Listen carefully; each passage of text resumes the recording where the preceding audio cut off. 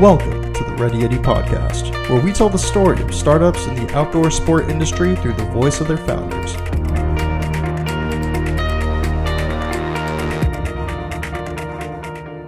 Hey guys, before we get into today's episode, I wanted to talk about our membership program.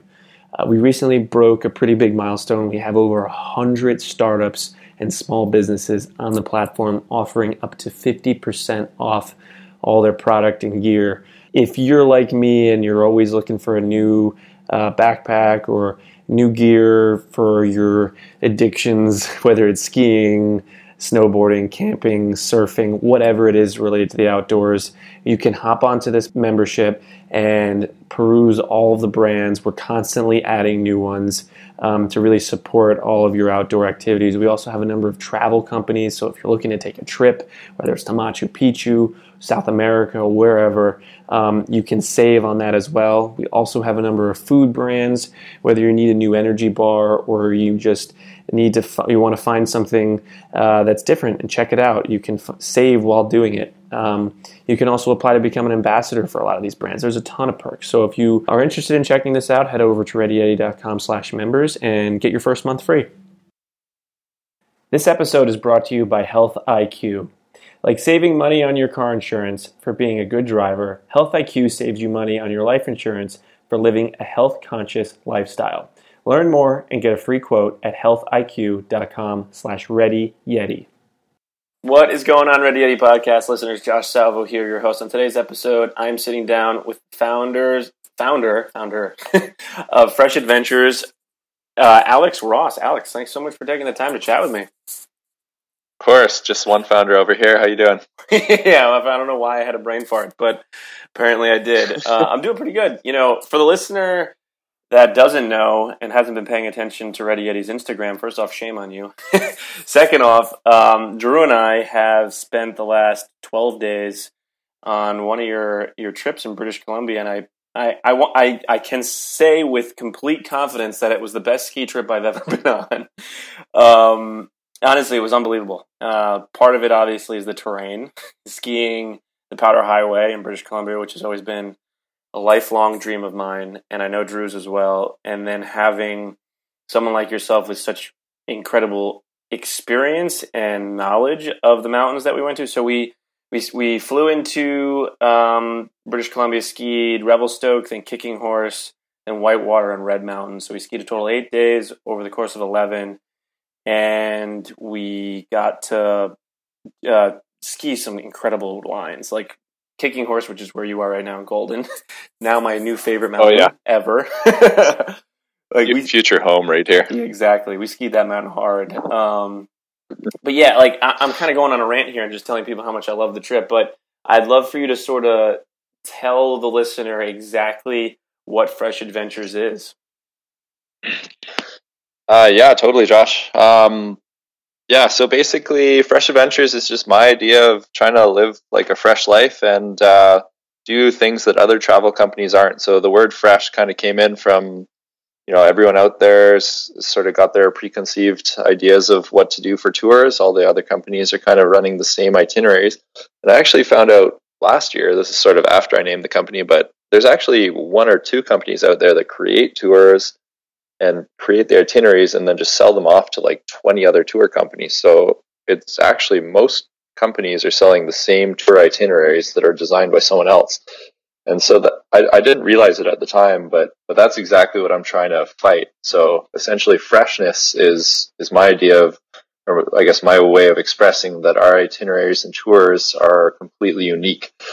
I didn't, copy and paste someone else's itinerary for our tours. I haven't sort of been watching what the other tour companies are doing.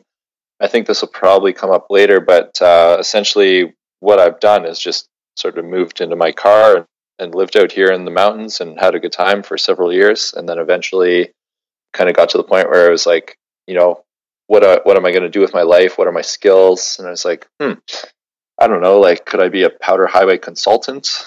I don't know if I could do that really. Like, I don't know if people would pay me like $200 an hour to tell them about the Powder Highway. So I've sort of figured out a way to use my knowledge of the Powder Highway now to try and create something in this world.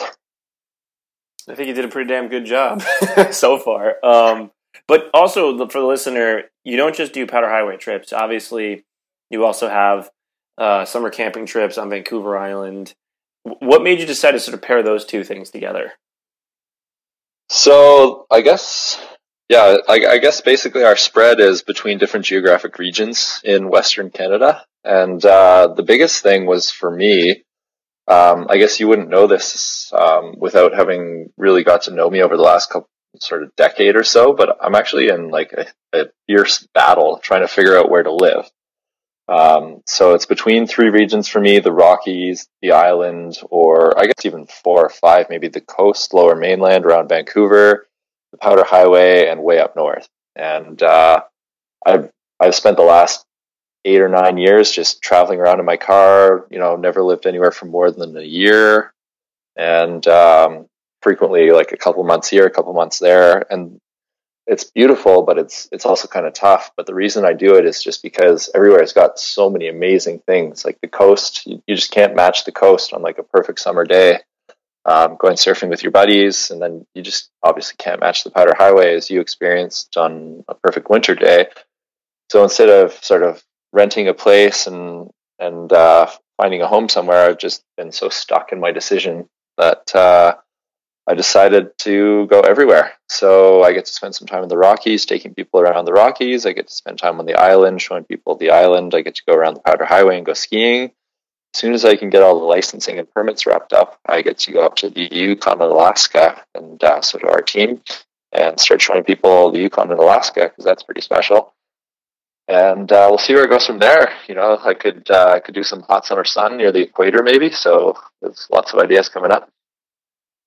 Okay, so obviously you've done a lot of traveling, a lot of skiing, a lot of surfing, a lot of exploring British Columbia and Western Canada.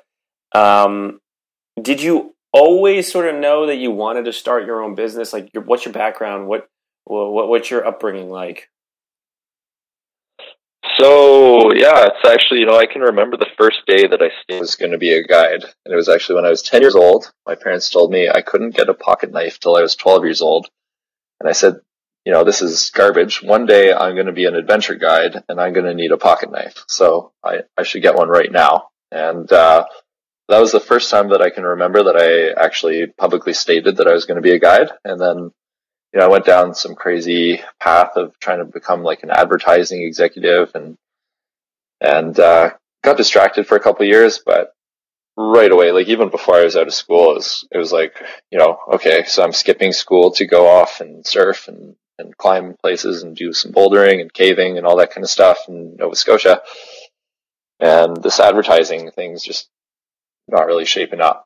So yeah, I definitely, I can remember a long time ago that I have had this in my mind, and my childhood was definitely very supportive. My parents had a cottage a few hours north of Toronto where, there was no one around. It was proper Canadian wilderness. We'd snowmobile in and we'd hear the ice cracking at night under a billion stars and have a nice fire going to keep us warm. Be there in the summer, paddling through miles and miles and miles of amazing Great Lakes fresh water.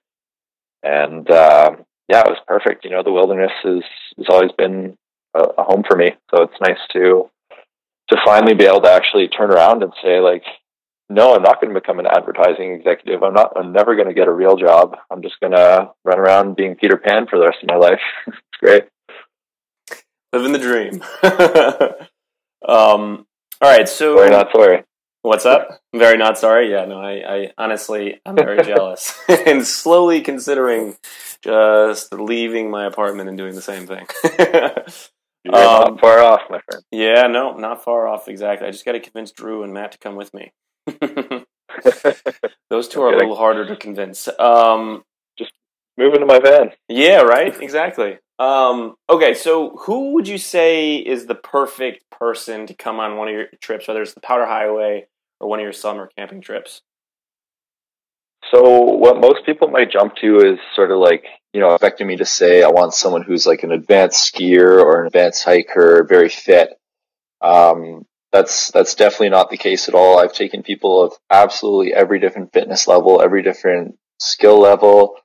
I've taken beginner skiers, people who couldn't even get down like a groomed blue or green run. And true story, like I've seen people's skis come off on like a very cruisy blue run and them slide the whole way down the mountain, like on their face, their ski beside them. I've taken people up mountains that probably should never even have looked at mountains. I actually, when I started, we were running a day hiking tour out of Vancouver. And that was kind of mayhem because every single day, unlike the multi-day tours, every single day you're getting 8 to 10 new people, some of whom have come off cruise ships, the train, some of whom, traveled around the world to climb a specific mountain. And so you get such a diverse range. And I've taken people up mountains, a few thousand feet above sea level in a matter of a couple hours and have them, clutching my arm with vertigo and all that kind of stuff kicking in.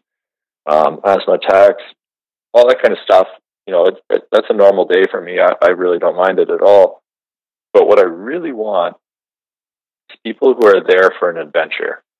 So people who can see outside of what people post on Instagram, who can see outside of their ideals. Of course, we all want to have an easy day where we're under the hot summer sun with the blue sky, taking selfies the whole way up, and we get there, we're never even sweating, and we're kind of looking down on the world. It's all great, but I'm after people who don't mind getting a little scuffed up on the way, sweating, getting out of breath, people who don't mind working for what they want. I'm going to take all of our guests way off the beaten path. We're going to be climbing mountains. They're going to be out of breath. And, I don't think I've ever seen anyone on my tour. And as I say this, I'm thinking of you, Josh, because it was actually pretty amazing watching you ski. And I was like, damn, I got to go hard to get this guy tired. But, I was feeling the same way about you. The average human, though, is, I get experts on my tour who wind up on their hands and knees. I get beginners on my tour who are enlifted and do something they never thought they'd do. So I'm really looking for anyone who's got a sense of adventure. So someone who wants to push their limits, they want to get off the path, go into the unknown. They're not trying to make it to the finish line sort of unscathed. They don't mind, stubbing a toe along the way. And as long as anyone's got that kind of attitude and they want to really explore and see what's not really well known and stuff they're not going to find on Instagram, that's pretty much who I'm looking for. Yeah, I realized this like on our tour. So we had 9 people, right, on our tour. And they ranged in ability from just starting out, like never skied before, to like pretty aggressive skiers, right? And then there were people all in between. And like I just think about like when we did T1 at Kicking Horse, for the listener that may not be familiar, it's like a 15-minute Alex hike, which is like a 25-minute normal person hike. That's a stigma. Yeah, which if you ever go on a trip, you'll understand what I mean. To a pretty like gnarly shoot or couple shoots, right? And we took Lou up there, who would never have skied something like that, but because he had your guidance, he was totally capable of doing it, and he got down it. And at the end of it, he was like, "Holy crap! Like I can't believe I skied that!" And he wouldn't stop talking about it, which. Like right there, clearly, that just shows the value of it, right? It's just like taking people, pushing them a little bit outside of their comfort zone, but keeping them inside of their ability level, and just showing them like really what's possible. Absolutely. That's what makes the memory. And to me, like it's like, okay, you could plan this trip yourself, and you may be able to have a great time. But if you have someone who like really knows these mountains better than you know your hometown, it's just like you're going to have a better time. It's guaranteed, and you're going to do things that you wouldn't normally have done, and you're going to feel proud about that, and I think that's so important in an experience like this. Yeah, absolutely. Yeah. It's, even long before Fresh Adventures, I've got a lot of memories of, taking people out of their comfort zone. And I think as a guide, that's something that you really get used to. And I find a lot of guides kind of take it for granted, but I really try and appreciate it. It's such a magical relationship when you spot someone that as a guide, this person is in the right mindset. And, I can see where their limitations are, and I can see exactly, why they've set those limitations for themselves. Like, an average skier might call themselves a blue run skier. And then I can see they've got all the fundamentals necessary to do something really amazing. And that doesn't just go for skiing and ski tours or even just being a guide, but even, like I had a little brother, for instance, and Julian and I would go on all sorts of adventures, and, there'd be this crazy looking tree hanging out over the water. They'd be like, oh, we're just going to climb that and jump off and do something ridiculous. And he'd be like, no way, that's insane. And, so as long as I can remember, I've sort of been telling people like, yeah, this thing you've got in your mind where you can't do stuff, like you've just made that up and there's no reason for that. And with Lou, for example, we saw him on his first run into North Pole at Revelstoke, which looked more like a seal dive. So I think Drew was there actually to get a ski and throw it down to him. Yeah. Which is great, because that way, you and I still got to ski and I got to do a face plant off that avalanche debris. But yeah, that was a good tumble. Forgot that. But it's like, sizing Lou up, like a lot of people might have written Lou off, but the guy had heart. He had skill, he had everything he needed, and he was keen. And so he came up T1, he hiked up. It's like a mountaineer's route. He got to the top and he skied down a double back diamond on something that's like, if you saw that line in the backcountry, that's like a proper line. You wouldn't in the backcountry, you'd never take like a intermediate skier down there. But we did it with Lou and he crushed it, and look at the rewards. Yeah, for the listener that, put it into context, it was one of the runs from the Free Ride World Tour at Kicking Horse. So it was an impressive run. Awesome. It's kind of the whole thing, right? It's the guiding experience, doing something a little outside your comfort zone, and then all the other stuff, right? It's like going on that trip, I didn't have to plan anything except for obviously making sure that my flight got to British Columbia on time, even though it got delayed. It ended up getting in late, but you waited for me, which I appreciated. Yeah, we gotcha. But like really the food, like all the different places that we went to, all the local spots, all the people there, which is kind of incredible. I guess when you do it for a number of years, you start really knowing everyone in the towns. And then also the hot springs, which were really cool and necessary after skiing really hard. Absolutely, a couple days in a row. You can't really walk, but getting into that 120 degree or 10 degree, whatever the temperature was of the water, and then going into the ice bath and then back and forth. It's a nice way to counteract the lactic acid in your muscles, but really just the whole experience.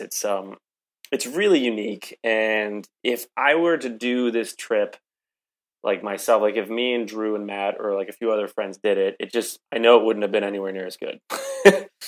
It just wouldn't have been. And like, I know I sound like a broken record saying this, but like for anyone who's listening that is considering taking this trip, I would check it out and even just email Alex. Like he'll answer all your questions, like anything, whatever it is, whether it's like, okay, how much more expensive is this than if I did it myself? Where are we staying? What, am I too much of a beginner? Like I was trying to convince my girlfriend to go on this trip and she was like, oh, I'm not good enough. I was like, listen, like I'm telling you right now, like it doesn't matter. You could totally go on this trip. And now after the fact, she's like, I wish I went. And I was like, I told you. Now you have to live with that. I'm sure she would have been fine. Exactly. She would totally have been fine. So I guess really what I want to ask next is, in starting Fresh Adventures, what would you say is one of the hardest parts of really getting it to where it is now, to being, a legitimate, full-time, growing business? Great question. So what isn't hard about starting a company? There's, like, it didn't take long for me to look back at my friends and say, like, thank God, I'm on my own here. I'm not in the same program as them. Like I've got friends who come meet me on trips and they can't even leave work an hour early.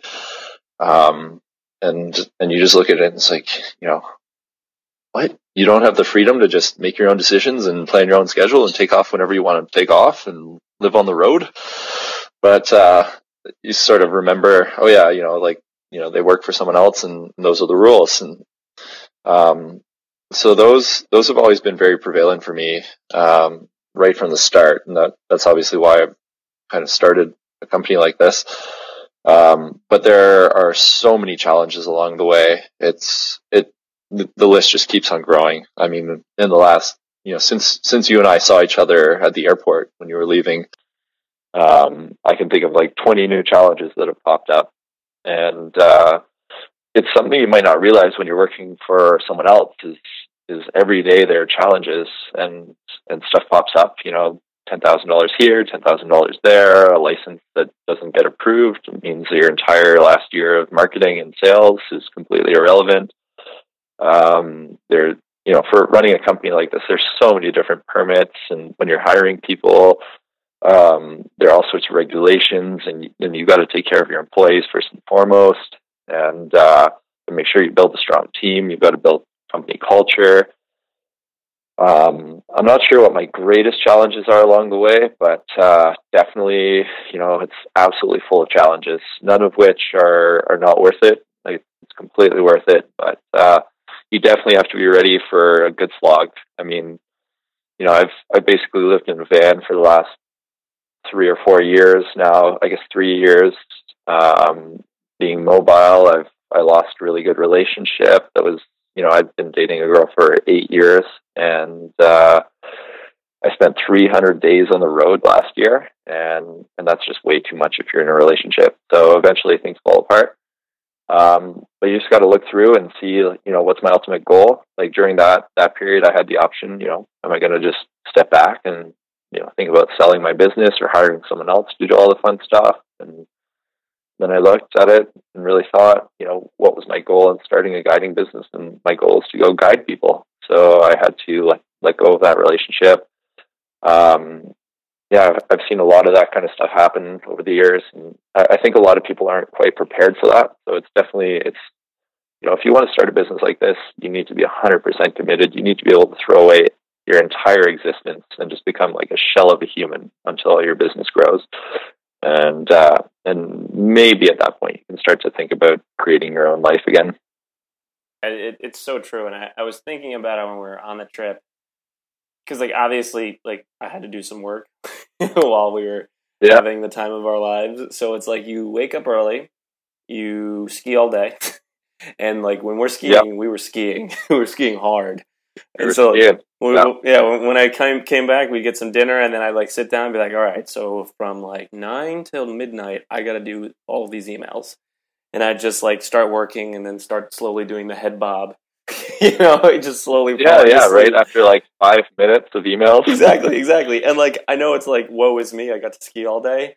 That's not the point. But when that's your job, which it is for you, you know what I mean? Doing anything else on top of that, especially when you're doing 8 back-to-back tours that are 11 days each, that's exhausting. And it's not like you're just skiing. You're organizing, you're running everything, you're making sure everyone's having a good time, you're planning things, and then obviously things will go wrong, or people might want to, go snowmobiling or do something else. You know what I mean? So it's there's all of these things that you're juggling. And then also you're trying to make sure that people are booking the trips in the future. Yeah, well, there's the sales thing, and then the accounting, and the permits, and it just goes on and on. So it's pretty full on. I won't lie. It is, but it's also it makes you feel alive. That's for damn sure. It makes you absolutely alive. What's your greatest fear in regards to fresh adventures, and how do you manage that? I was actually thinking about that earlier, and it's so clear. My greatest fear, the biggest leap I've ever made in my life, is going from working for someone else to working for myself. And my absolute greatest fear in life is doing that in reverse and just going back to working for someone else.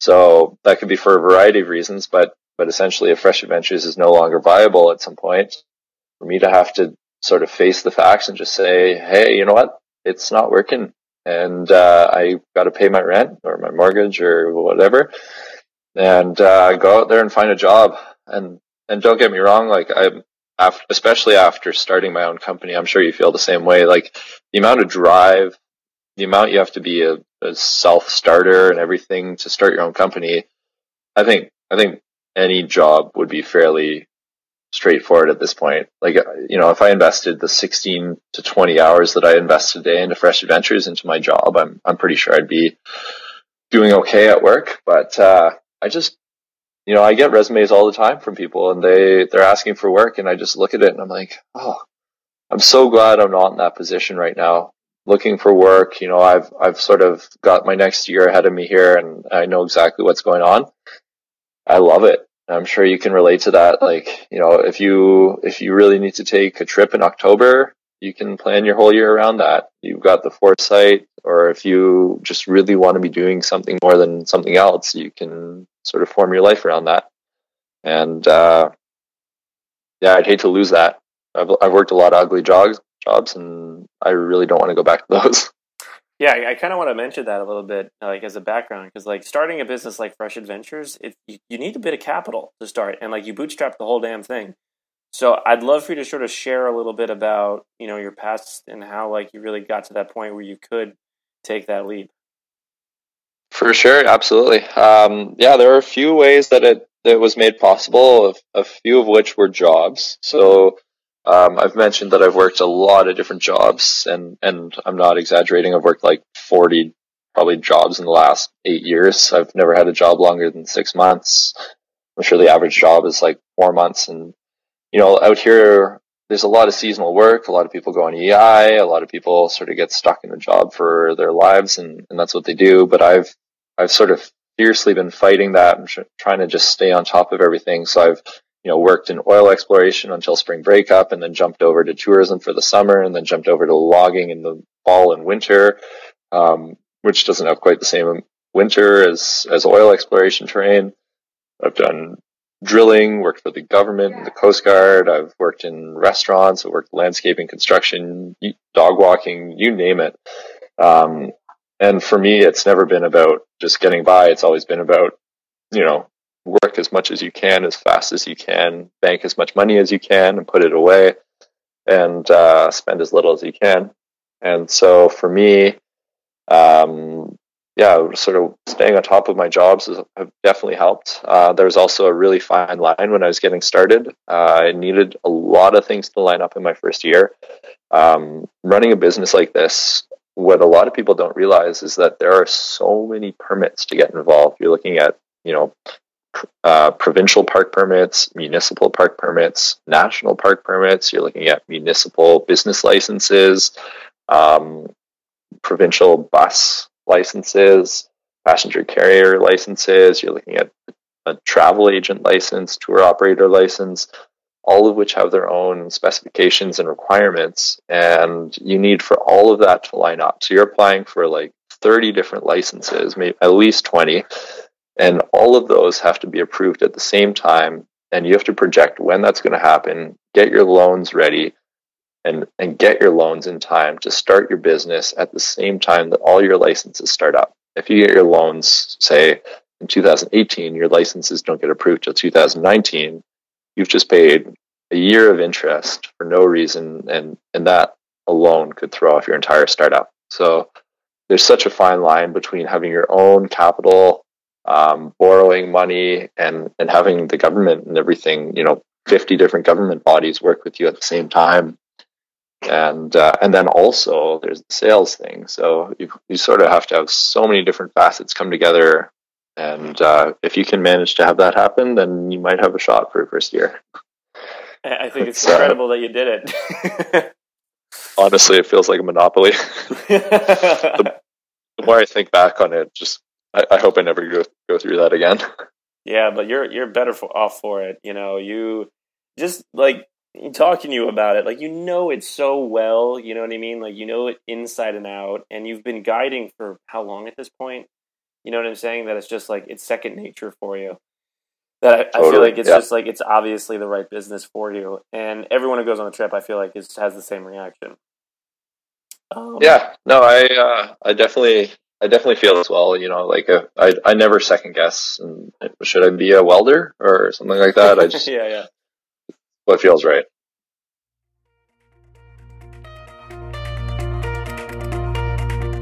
Hey everyone, just a quick thank you to our sponsor who helped make the Ready Eddie podcast possible, Health IQ.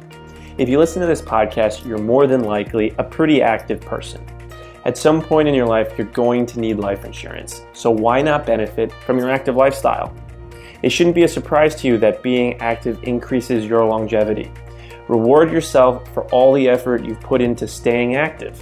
Health IQ uses science and data to secure lower rates on life insurance for health-conscious people, including runners, cyclists, triathletes, strength trainers, vegans, and more. Learn more and get a free quote at healthiq.com/readyyeti.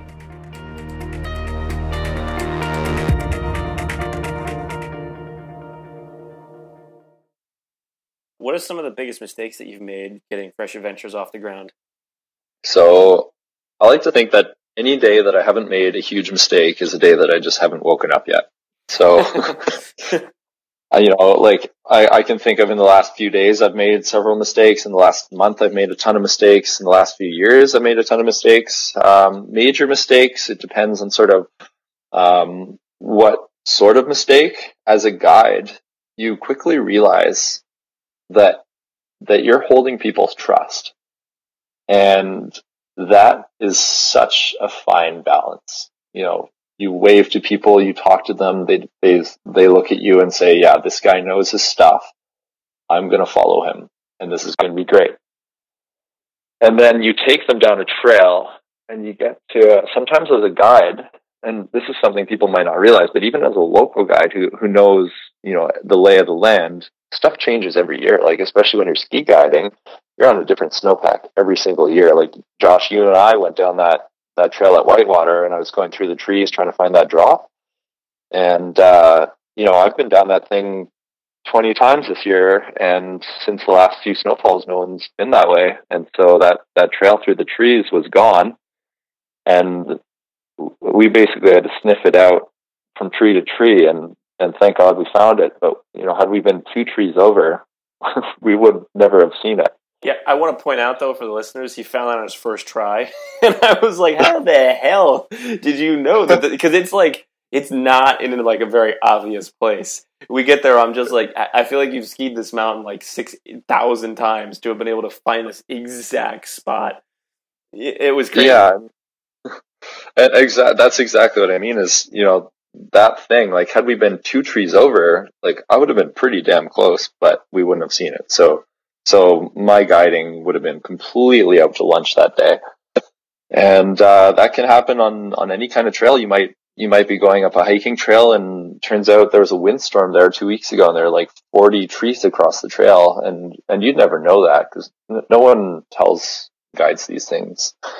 Or there could have been a mudslide and half your trail's wiped out, and so you've got these people's trust, and you're letting them follow you, and they're really keen and excited, and they feel like they're in the hands of an expert, and then all of a sudden, if something goes wrong, like you take a wrong turn, or the trail's not familiar, and suddenly you're on an adventure, that's when people start to realize, like, hey, this guy actually doesn't know where he's going. And I've had that a lot of times in my life. I've been up in the Yukon guiding down rivers and had like a fork in the river that wasn't even on the map.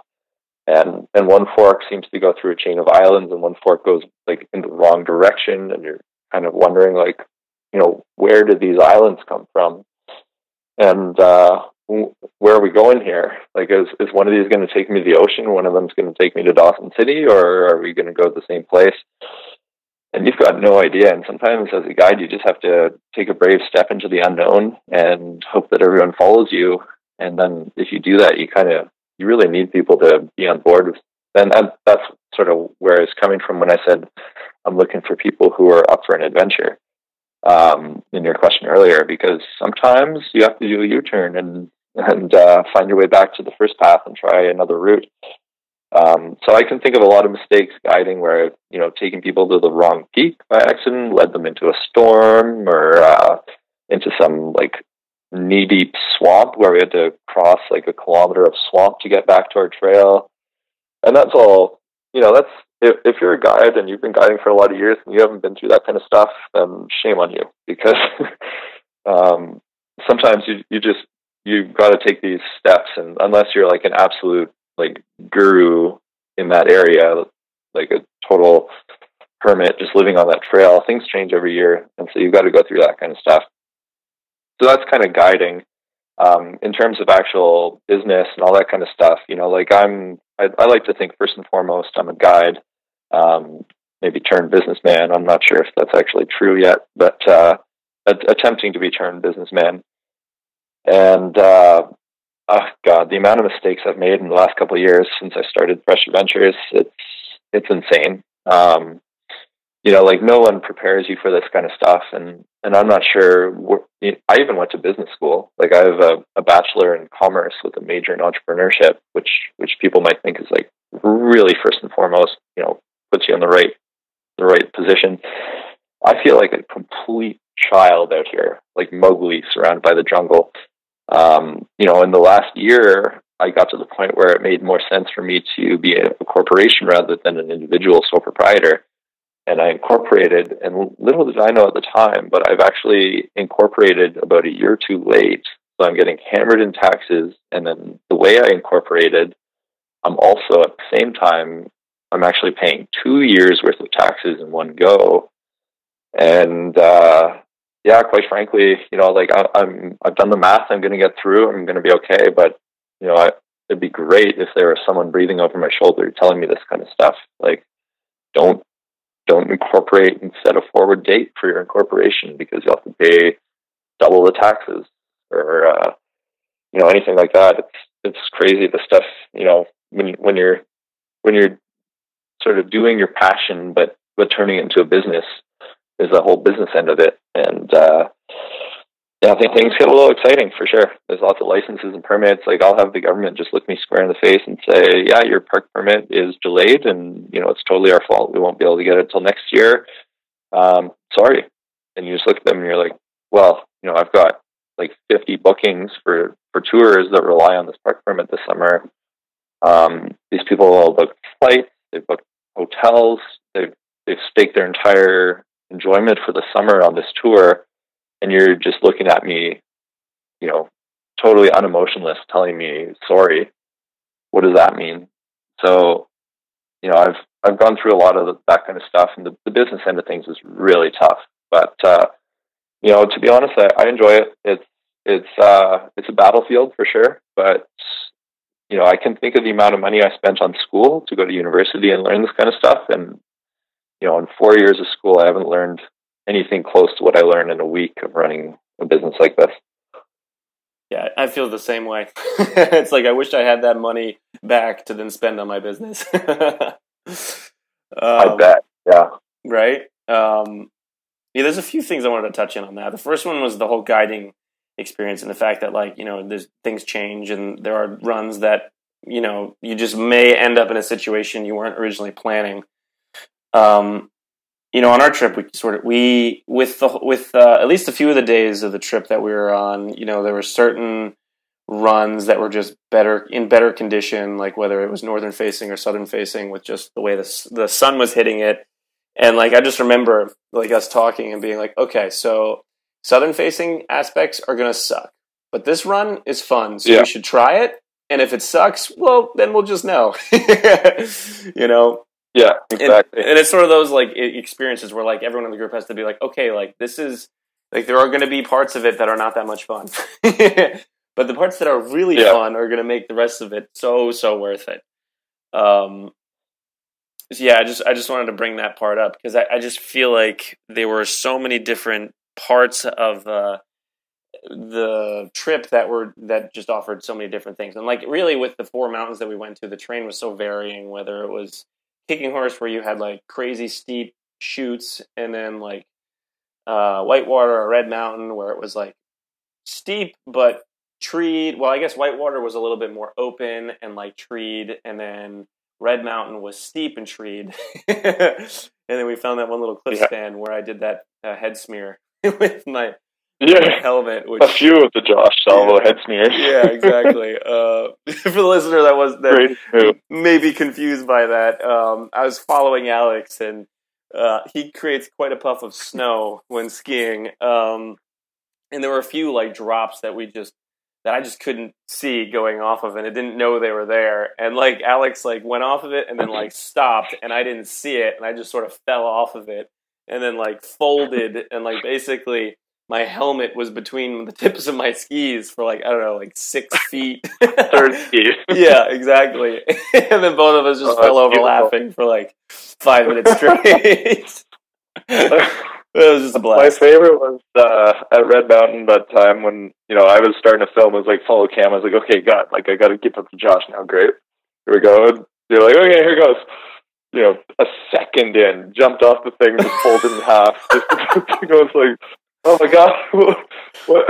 Yeah, I know. That was incredible. I hit the snow and just went right over the handlebars. If you're not you're not skiing hard enough. Exactly. It was such a blast, and you just create such great friendships. Like, and now I'm friends with people who are from Australia. You know what I mean? It's like I got a couch to crash on in Australia if I want, and like obviously they can crash on mine in New York. Wait, in Australia. What's up? I've got way too many friends in Australia. Exactly. So like those little aspects you just never would have thought of going on a trip like this. I mean, Chad was half the entertainment. I thought Chad was the full entertainment. Yeah, you're probably right. That was why. All right. So, what advice would you give to someone that wanted to start a business, whether it was in the outdoor space, really just a business in general? God.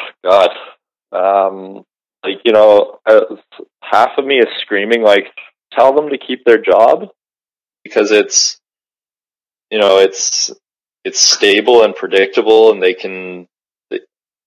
looking back, like working for the man was awful. It was like slavery, but just terrible. You're being told to do stuff you don't believe in, and you just being dragged down by other people and all that kind of stuff. But at the same time, I guess what I'm getting at is if you know what you want, then you need to follow down the path that's right for that. So for me, I want to be able to call the shots. I want to be in the world where I want to be at any given time.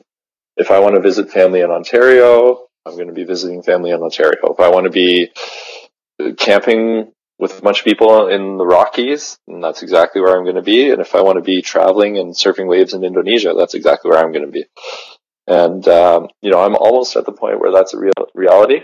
But if you just want to do this because, you want to have like a resume builder or like bragging rights or something like that, like if your real passions are being able to plan ahead, plan into the weekend, if you want to pursue this for like the ultimate freedom and know that it's going to be 5 times the amount of work, but in the end you're going to feel like you're getting 5 times the reward, then you should be doing this.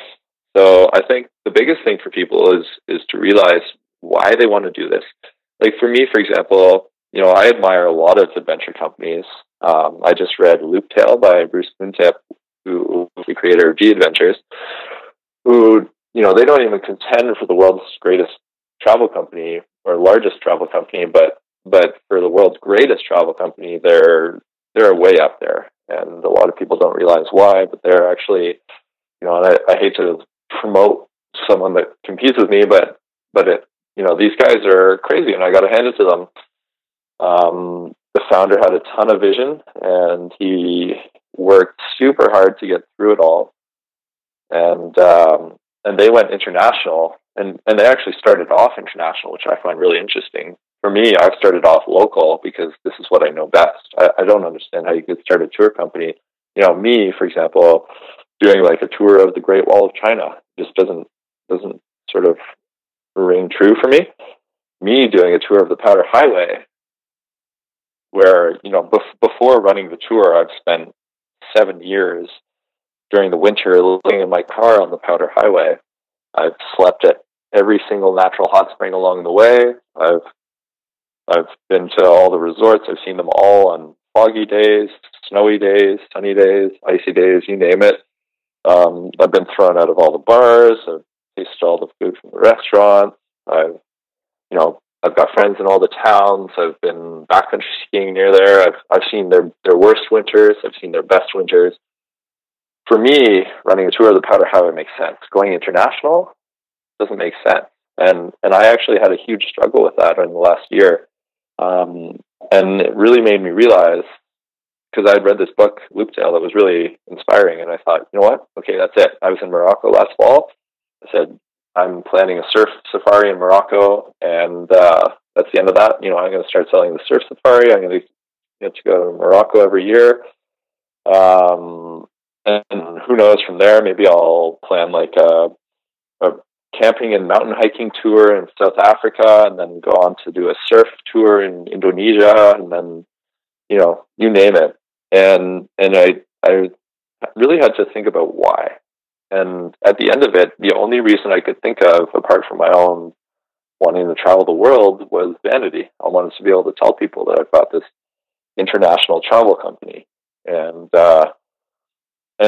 so for me, this was a huge lesson, because once I realized that, I sort of shut the whole idea down. It was basically run an international travel company that I really don't know that well. I'm still a novice at traveling the world, or run a tour company in Canada, which I can confidently say I know, better than most people, even out here. I've just spent so much time exploring all this place. Like, I can throw together a tour without any hiccups in 10 minutes on a notepad. And so for me, realizing why I wanted something I thought I wanted made a huge difference. And I realized that ultimately wasn't the right idea. So for me, running an international travel company just for the bragging rights of being this like international guy running around running tours wasn't right. And that goes for a lot of people too. Like, I hear a lot of people, they come and tell me, hey, it's so funny you're running this tour company. I've been thinking about starting the same thing.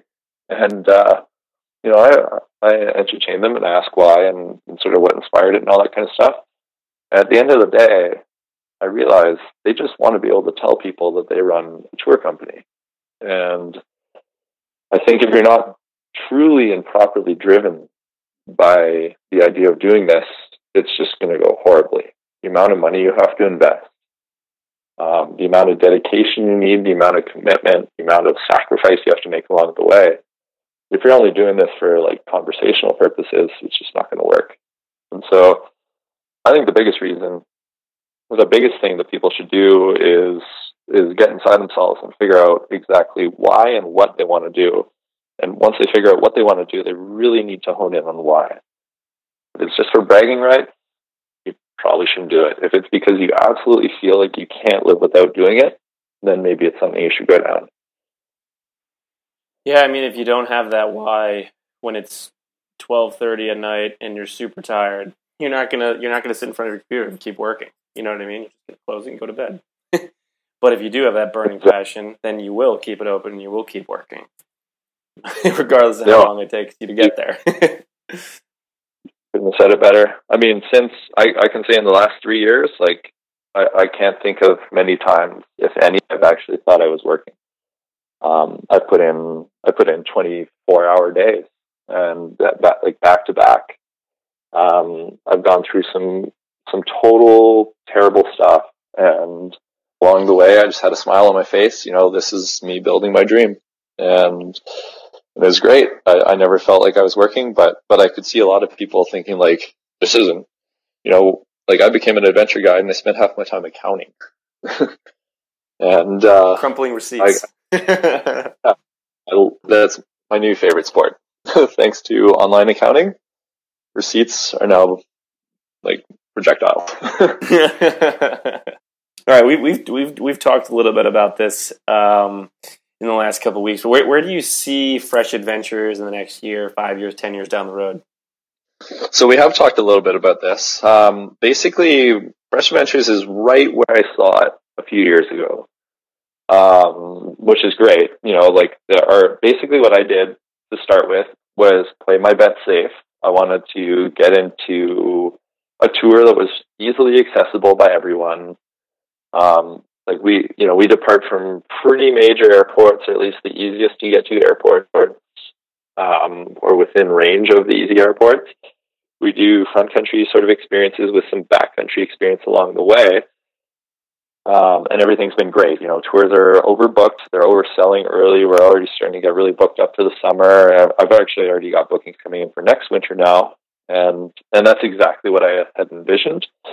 The question is where to go now. And so, even just yesterday, I was visiting a friend in the Rockies, and we were snowshoeing into this frozen lake in the middle of the Alpine, just surrounded by absolute impenetrable silence and these beautiful snowy peaks. And the most entertaining thing was to just stop and look around and just be completely enthralled by it.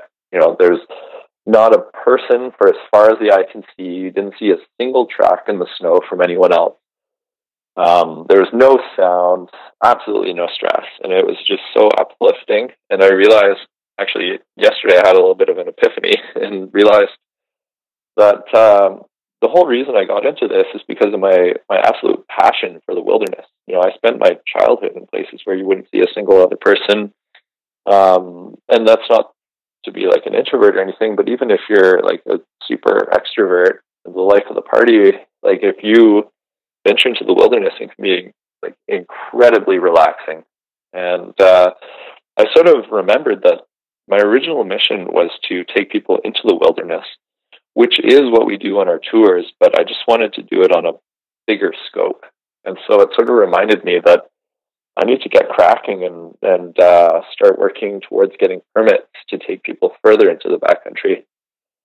So I've got a lot of ideas for a couple sort of like 3-4 night hikes that I'd like to start doing. So that's something I'm going to be adding to our list of tours. I really want to get more into paddling. Paddling is sort of how I grew up on the Georgian Bay in Ontario. Doing like a few days paddle or even like a week or 2 week canoe trip down a river, I find is absolutely so magical. So that's something that I'd like to start to do. And a lot of people don't realize that Western Canada has got so many rivers that you can canoe down.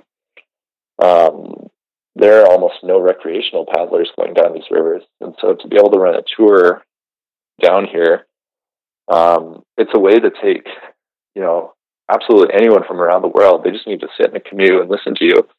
And next thing you know, they're completely in the wilderness, surrounded by more animals than humans. And that's pretty magical. And then you and I spoke in a little bit of detail last week about that lodge in Golden. That's actually why I'm here right now. There's this beautiful lodge it's road accessible, but I could run any amount of ski programs from it. And I was actually camping not far from it last night, which, if you can imagine, was a little cold, but colder than expected even. This lodge is just in such an incredible place, and so I'm trying to figure out how to bootstrap it, and that's actually something you and I might be chatting about in the future. I'm hoping to meet with a guy in the next day or two. He's got this beautiful 5-bedroom lodge, which I want to turn into like a 7 or 8 bedroom lodge, and do a lot more ski clinics and stuff from there. Picking Horse, like you mentioned, is just so full of extreme terrain. This is if people want to learn to ski in an advanced way, this is where to do it. Oh, it is, or scare the crap out of yourself. Both, basically. Yeah, same. That's kind of where I see it all going. Yeah, it's really exciting stuff. Like I'm excited about it. I'm sure. I can't even imagine how excited you are about it. And for anyone who's listening that may be interested in that, any updates that we do have as that go, we'll definitely post that. And you can also follow Fresh Adventures, keep tabs on all of those things. But with that, and I think you've probably answered this already, but I figure I'm just going to ask it again anyway. What's the best part about running Fresh Adventures? Oh, what isn't? Well, exactly. I mean, there's a lot of people, and this is something that's for a lot of new guides and people who are getting into guiding roles. The best part about running a tour is that you get paid to do what you love to do. But after you've done that a few times, so you've you're running a hiking tour out of Vancouver of the Chief, which is what I used to do. I hiked the Chief 87 times in the summer, which is like just over 2,000 feet of vertical. It's this hike above sea level that it's pretty amazing. But once you've done it 87 times, obviously it's just not the same. And so it grows for you. Like the first part about guiding in general for me was getting, making a meager living doing exactly what I love to do. And then it kind of grew and grew, and I started to love to see people who had the same reactions as me as when I first got there. So, for example, when I take people up the Chief, the first time I got up there, you come over this ridge and you gasp because all of a sudden you can see Howe Sound and you can see the surrounding mountains. And then you come up over the top, you're on the peak and you can see Diamond Head Peak. And it's absolutely flabbergasting. And then eventually it gets old for me. And then I see other people enjoying it in the same way. And then it kind of develops from there, where this is very related to when we were talking about Lou earlier. Eventually you start to see people going through what you went through in the very infancy of your career, I guess, as an outdoors person. For skiing, for example, like Lou is going through challenges that I went through in my first year skiing. And I guess that's something a lot of people forget. I hear it a lot is people assume on the tours that I was just born, like popped out of the womb onto a pair of skis that was already positioned on the slope, and the first 10 seconds of my life were spent speeding down a black diamond. But it's actually not the case at all. Like I had to beg my parents for like 13 years until I could finally go downhill skiing. And I had to listen to the stories of my friends going out to Big White and Whistler and all that kind of stuff. And, I used to get really upset about it because they got to go skiing every year and I didn't, or I got to go skiing in Ontario. And I was kind of sour about all that. But in retrospect, I realized, it made me more passionate. And so what I'm getting at is that I had to go through all the same steps as everyone else. Like I learned to ski for a week when I was 11, then I switched to snowboarding. I snowboarded for probably 10 years, I guess, 10 or 11 years. And then when I was 22, I switched back to skiing because I knew I was heading out west from the East Coast. And so I've only actually been skiing for, I guess this is my 8th year, I think. And 7th or 8th year. And, people assume that as a 29-year-old that I was born on skis, and it's absolutely not the case. I've been skiing for 8 years. I'm just like the other people, I had to learn how to ski. I had to go through the scariest stages of snowplowing to parallel skiing to skiing on steeper slopes, going off piste, going through trees, all that kind of stuff. It's not natural to me, and I had to learn it all. And so when I take people skiing and I see them facing these challenges, I'm able to help them because I've been through there not too long ago, and they forget. And they sort of assume like, oh, this guy doesn't know anything about what I feel because, he just was born knowing how to ski. But really, like, I know exactly what they're feeling. And for me, watching them face these challenges, and when they trust me and they take that leap and get to the next level, and just seeing their sheer enjoyment or sort of watching their world grow, that's why I do it now. So it basically goes from getting paid to do what you love, to getting paid to watch other people do what you love, to helping people grow and connect with a lifestyle that they might not have connected with. And so for me, that's just amazing. Yeah, like it's that experience must be incredible. And it's funny, it's true. Like when we went skiing and a day or two in, you were like, "Yeah, I've only been skiing for 8 years." I was just like, "Okay, you're full of shit."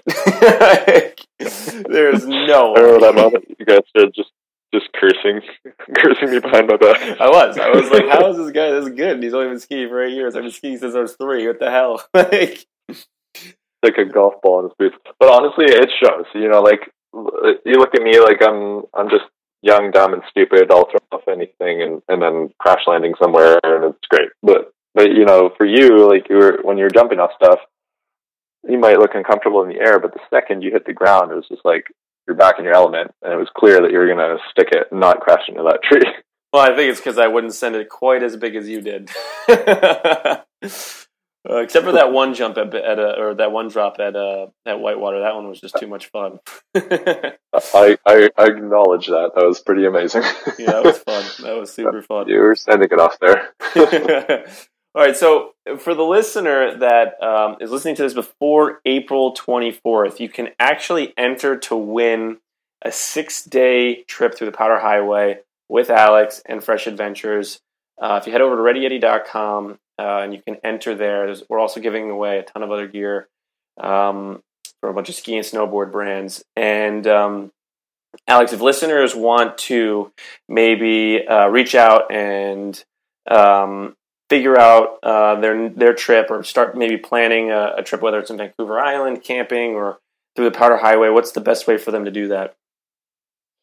Yeah, totally. Honestly, if for anyone who's listening, if you're planning to come out to Western Canada, Alberta, British Columbia, Yukon, Alaska, you name it, even like Oregon or Washington, just hit me up. You can email me info@freshadventures.ca. That's probably the best way. You can see our Facebook, Fresh Adventures Canada, or I guess that's our Instagram. I don't even know what our Facebook is, freshadventures.ca or something like that. Just get in touch with me. Like I said, email is the best way. And, I'm happy to help everyone out, whether or not they're planning on coming on a tour with us. If you want to come out and just do like a road trip or something like that, and you're wondering what's going to be a waste of time and what's going to be awesome, hit me up. I know lots of waste of time, but I know even more things that are awesome. So I'm definitely happy to help out in that way. We've got our full line of camping tours coming up this summer. We've got a whole bunch in the Rockies and some on Vancouver Island. I highly recommend the Vancouver Island tours, and we will have some specials coming up through Ready Eddie as well. So if anyone is really interested in sort of experiencing the West Coast or the Rockies in a very special way with some locals, then this is a great way to do it. I am personally going to be guiding the majority of our Vancouver Island tours and at least half of our Rockies tours. So it's going to be a busy summer, but a lot of fun. I'm excited to show some of you around, and we've got a lot of really cool stuff. Anything from jumping on a working freighter. This is like not a tourist experience. You're getting on a working freighter that's delivering fishing supplies to little fishing villages throughout Barkley Sound on the west coast of the island. I personally will be teaching you how to surf if you decide to do that, or you can hop on a boat and go to a secluded set of hot springs on the ocean. I would personally prefer you come surfing with me, but that's okay. And, we're going to be hiking to some peaks. We're going to be paddling into waterfalls that you can either drive to or come with me to paddle. We're actually, from where you paddle to on the lake, there is no trail. We are currently in the midst of making a trail. So currently I've had probably about 40 people up this trail, and you can start to see it. I'd like to see another 40 people up there, and this trail will start to develop. But for you guys to be involved in actually forming a trail to an amazing set of 3 waterfalls in the middle of the wilderness of Vancouver Island is pretty special. You might as well come now while the trail is being formed rather than 10 years from now when this is like a concrete path. In the Rockies, you can hike right to the base of a waterfall. If you want, you can actually walk right under the waterfall, and no one's going to stop you. It's pretty amazing. We've definitely got some pretty cool stuff lined up. So I'd love to hear from you guys, and if you want to come on an adventure this summer, that'd be great. Yeah, and if anyone is interested in the ski trip as well, Drew and I made a little video of our experience going through the Powder Highway. So we'll link that up in the show notes. So if you head over to Ready Eddie /podcast, you'll find that. So you can check that out. Give you a little bit more of a visual of sort of the whole trip. And with that, Alex, I appreciate you taking the time. It was a blast catching up with you, and I'm excited for all the stuff we're going to be doing together in the future. Me too. We're going to light it up. And I just want to say, so there's one question that I saw in those trip notes that I'm just going to answer even though it didn't come up. Go for it. And I'd be pretty keen on it coming up in the show. So at first when I saw it, I was like, gulp. The question is, what is something people don't know about you that sets you apart from your competitors? So apart from a whole bunch of things that are incriminating, I'm going to go ahead and say, and this is something, honestly, I'd love for you to throw this in the podcast because this is gold. This might be a first time in the travel industry for this to happen, but, and I know my mom's going to absolutely hate it if she listens to this podcast because she wants me to, put my best foot forward, tell people that I'm university educated, blah, blah, blah. And, but truth is, I am an adventure guide. And with that, it's actually more practical for me to have no fixed address. You can read homeless than it is for me to live somewhere. So like I said, last year I spent 300 days on the road. So you take 60 days where I'm not on the road over the course of 12 months. That's like 5 days a month. And that's not always 5 days in a row. That's like a day here, a day there, 2 days there. So for me to have an actual place to live out here is insane. I'd be paying $500 to $1,000 a month just for a place to lay my head for like maybe 5 days a month. And chances are I'm actually not even going to be there for that 5 days a month. Because who knows, I might be in Golden visiting my buddy Matt here, who I'm staying with right now, or, over in the Rockies visiting my friends, or I might be in Nelson or anywhere else. I've got a lot of friends in these towns that I like to go and see. And it's great because it lets me keep exploring. And what I like to think is that this is my true differentiating point. And, as I look at other tour companies, I see how they work. And it actually amazed me last year to properly learn how a tour company works. So take a company based in Vermont, started off doing bike tours in Vermont, and then they grew. And then they grew to the point where they said, we've got this 2,000 person following. Let's create some more tours, or maybe even more than that. Let's create tours around the world. Let's go to the Rockies. So they talked to a company that offers guides and vans in the Rockies that's based in maybe New Jersey. And then that New Jersey company says, well, talk to this company from Montreal, and they can give us an itinerary. And so by the end of this whole chain of events, you've got a Vermont company talking to a Montreal company who's dealing with a New Jersey company who is providing vans and guides, and then they're providing what they market as a completely local experience in the Rockies.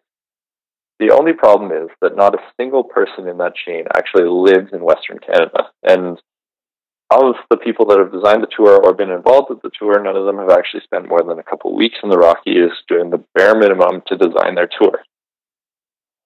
Now, skip over to Fresh Adventures, and you've got me. And you've got my guides as well. I've now got a team of about 4 or 5 people, kind of depending on demand. And every single one of us lives within 100 miles of the tour that we guide. So, there's the 100-mile diet, which I'm not sure how many people, I'm not sure if that's a popular phrase or not, but we are the 100-mile guide. So you come on a Powder Highway tour, and you will be with a guide who was from and lives within 100 miles of the tour. And you will be on a tour that was designed by somebody that has spent almost a decade living exactly where that tour takes place. I personally designed all of the tours. I've quit my jobs. I have blown off work. I have come out here. I've lived in cars. I've camped. I've run from conservation officers. I've crept around the backcountry. I know this area like the back of my hand, and it gets no more local. And this goes back to that question earlier that you asked when I kind of talked about the companies that are international and all that kind of stuff. And this is why I'm not international, because I have not done this on a global scale. I know this area so well that I can guarantee an incredible tour.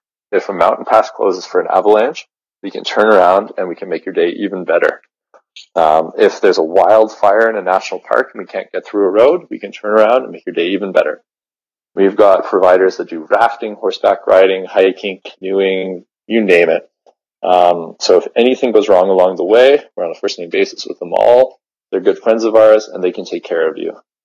But if you book with your Vermont company that goes through the Montreal company that goes through the New Jersey company, you're going to get a cookie cutter tour that is available identically at about 20 other tour companies in the world.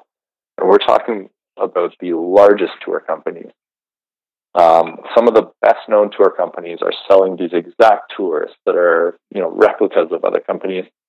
And I don't mean to stab anyone in the back, but I just don't think that that's adventure tourism. So this is my personal start to a crusade against cookie cutter tours. So that's what sets me apart. I live in a vehicle where these tours happen. I have no fixed address, and I'm not ashamed of it.